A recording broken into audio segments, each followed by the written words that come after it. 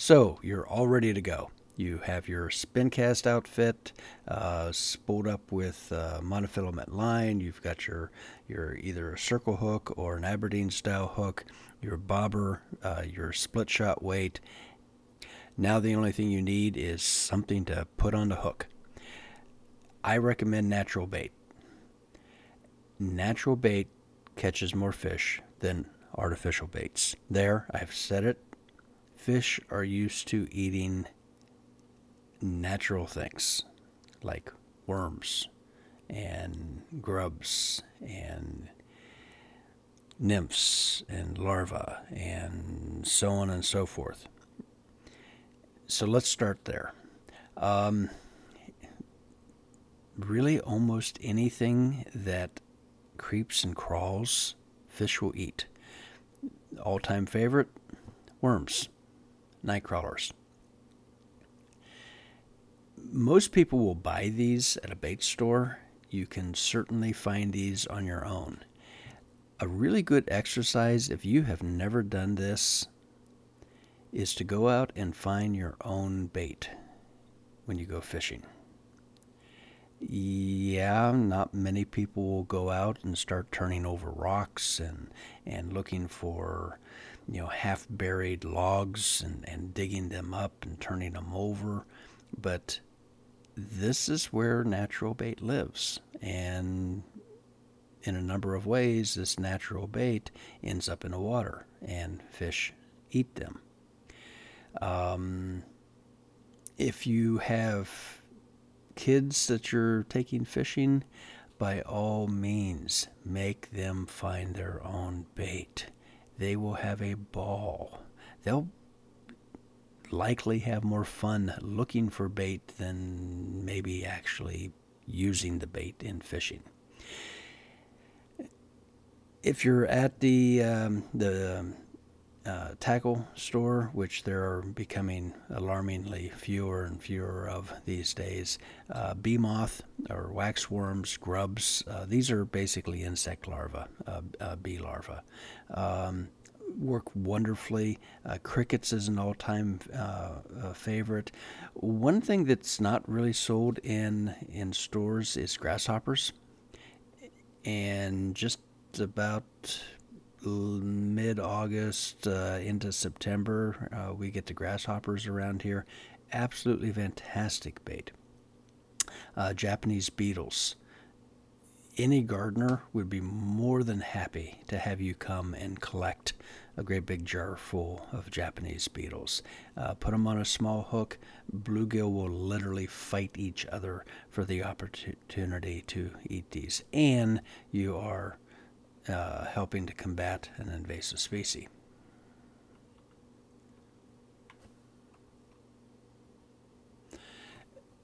Really simple to hook a worm onto a hook. If you're using red wiggler worms, these have a little smaller diameter. You basically lace them onto the hook, like in this lower illustration right here. Another very good technique is to use what's now called a wacky rig, where you just hook the worm through the hook once. This gives a very natural presentation to the fish.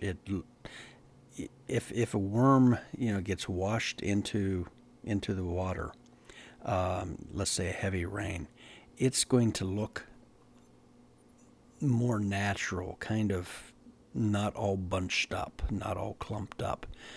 This is going to be particularly more effective on larger fish. The young dumb bluegill will attack this thing all day, but they will definitely go after the larger fish. Will zero in on this fish, this bait in a wacky rig presentation. One pet peeve of mine is when you go to the bait store and you buy your bait, it comes in a little styrofoam container. The styrofoam is really good. It keeps them cool, and your worms don't cook as quickly. Discard that properly, please. do not leave it at the on the bank, or toss it into the lake. Also, a good tip is to make sure that whenever you get home from fishing and you have put this in the back seat, that you remove it from the back seat. Else, like 3 days later, people are saying, "What smells in here? Oh God, something died." Well, yeah, literally, half of your dozen worms, your night crawlers, are now dead. I do like to use night crawlers. I usually will buy night crawlers instead of worms. Perfectly fine to cut them in half, and sometimes even into quarters, where you're using just like maybe the tip of the worm. Works very, very well. Other live baits, leeches are very good for people who are brave enough to use leeches. I hate leeches. I really, really, really hate leeches. So I will not be purchasing leeches for use in live bait. Waxworms we mentioned, crickets we mentioned. One of the best places to buy crickets, if you're really into that, crickets are an awesome bait for crappie. Don't buy these at the bait store. Buy them at the pet store. People who keep reptiles, lizards, snakes, just all kinds of things, very often will feed them crickets, and pet store sell crickets at a much lower price than the bait stores do. So go in and pick up your crickets. The other thing I would encourage you to do is to harvest your own. Night crawlers are easy to catch. You just need a dark night, preferably after a light rain, a flashlight, and a container, and you go night crawler hunting. The basic technique is to go out, walk very, very softly. You're going to use your flashlight to look for the night crawlers, and they're aptly named, because what they do is they come out at night to look for a mate. Night crawlers are asexual animals, so they really don't care, and they live in burrows deep underground. Night crawlers are what's referred to as a vertical worm. They travel between the surface and about 4, sometimes 5 feet deep. Red worms, or red wigglers, are a horizontal worm. They only live in about the top 6 inches, maybe down to a foot. So they occupy a much narrower range. The night crawlers will go from very deep up shallow to the surface at night, and that's where you can very easily catch them.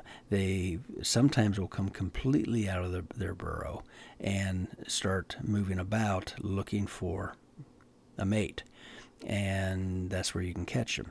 More often than not, though, they're half out of their burrow, and night crawlers, can be very, very long. I mean, it's not unusual at all to be able to stretch a night crawler 12 inches.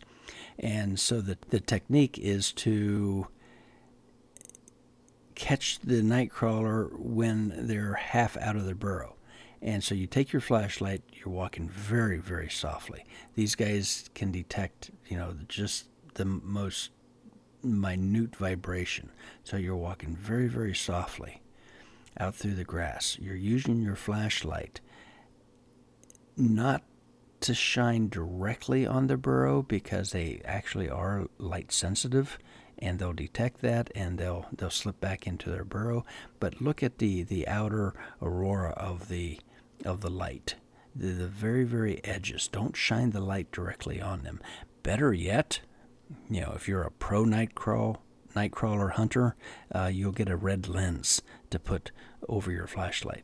They don't detect red very well, and so you can shine that directly on them. Anyway, so you're out. You're kind of crunched over. You're just looking at the outer edges of your light, and you're searching for that shiny brown color, and you see one. And very, very carefully, very slowly, very quietly, you sneak up on them. You take your fingers and you put them in a pincher fashion with the thumb and the index, because what you're going to have to do is to come down on to the nightcrawler with your fingers and pin them to the ground right at the burrow. Pause. The nightcrawler is going to freak out. He's going to start to wiggle and twist and turn and contract, and you just have to keep him pinned right there.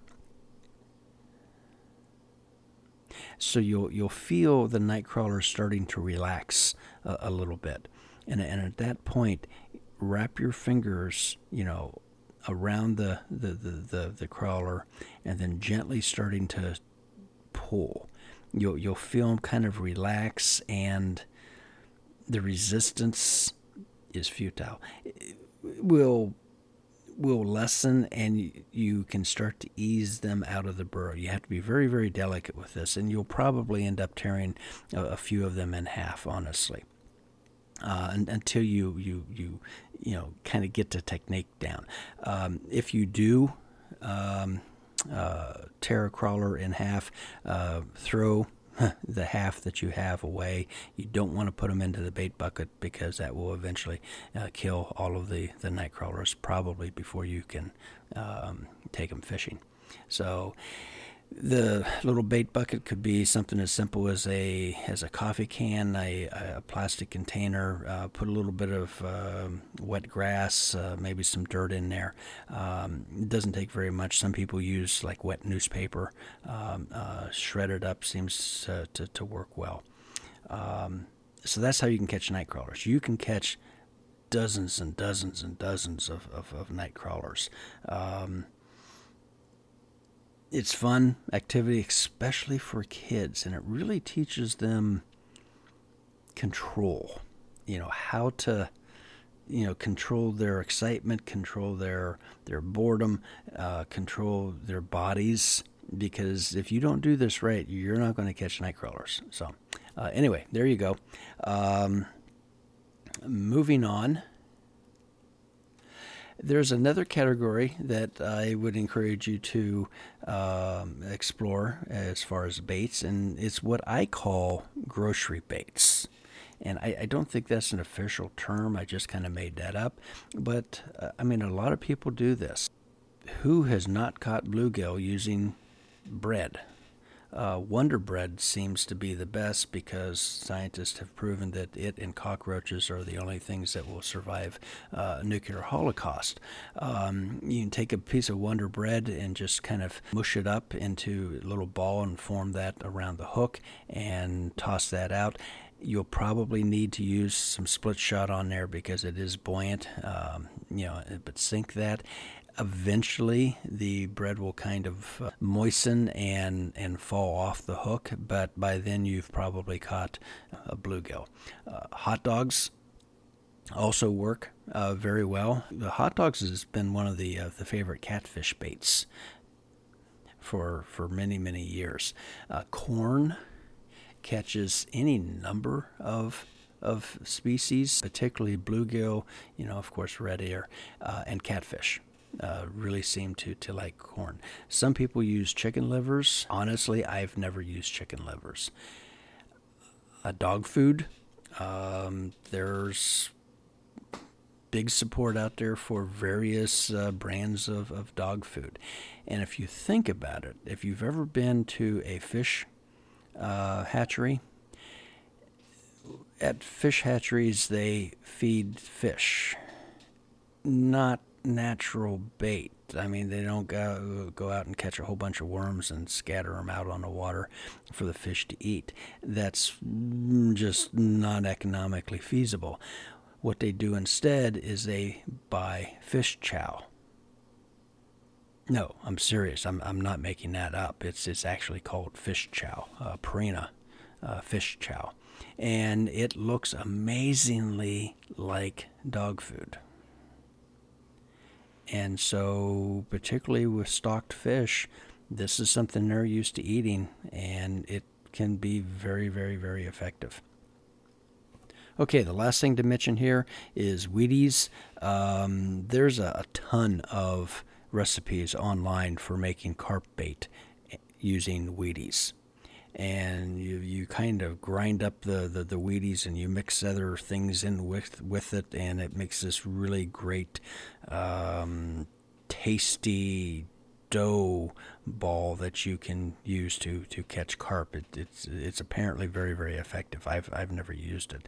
I don't know how many of you folks are into breakfast cereals or Wheaties in particular, but General Mills Corporation for, well, literally decades have posted have used the image of famous athletes on their Wheaties boxes, and they caught wind of carp fishermen making bait using Wheaties, and so they several years ago decided to honor that by putting a picture of a carp on a Wheaties box right there. So, moving on, preserved and scent baits. A preserved bait would be like a catfish bait, a dough ball bait that you would buy at a sporting goods store, bait shop, just like the Wheaties recipe. It's some concoction. There's hundreds of different varieties of this. There's Buddy Bill blood bait, cheese baits, garlic. You'd have no idea that catfish had such a sensitive palate that they would demand all of these various flavors of dough bait. But if you catch fish on a particular dough bait, you have a tendency of continuing to use that dough bait. Up here we have salmon eggs. Growing up fishing in the Allegheny Mountains of western Pennsylvania, we use salmon eggs all the time. And you would buy these little orange jars of salmon eggs and used a very small hook, probably like a number 8, maybe a number 10, usually a short shank hook, and you just thread one salmon egg on there, and you would catch trout with these. It was wonderful, and you'd also catch bluegill. I have not been able to find these in years. I don't even know if they're still produced, or maybe they're only marketed in areas specific to trout fishermen. Berkeley does have a gulp bait, which is in essence a synthetic salmon egg. I've never tried them, but they're out there. One of the big advantages of the preserved baits or scent baits is that they're incredibly convenient. You can buy a jar or a tub of this stuff and keep it with your fishing tackle. And any particular time that you want to go fishing, you just grab it and you go. Your grocery baits, same thing. This is stuff that you probably have in your pantry or your refrigerator at any particular time, and you can just grab it and go. Very, very convenient. The nice thing about grocery baits is if the fishing's not all that good, you can always eat your bait. I would not recommend that with the preserved baits, the catfish bait. It's probably not a good idea. In fact, most of the packaging will say on there, not for human consumption, in great big letters.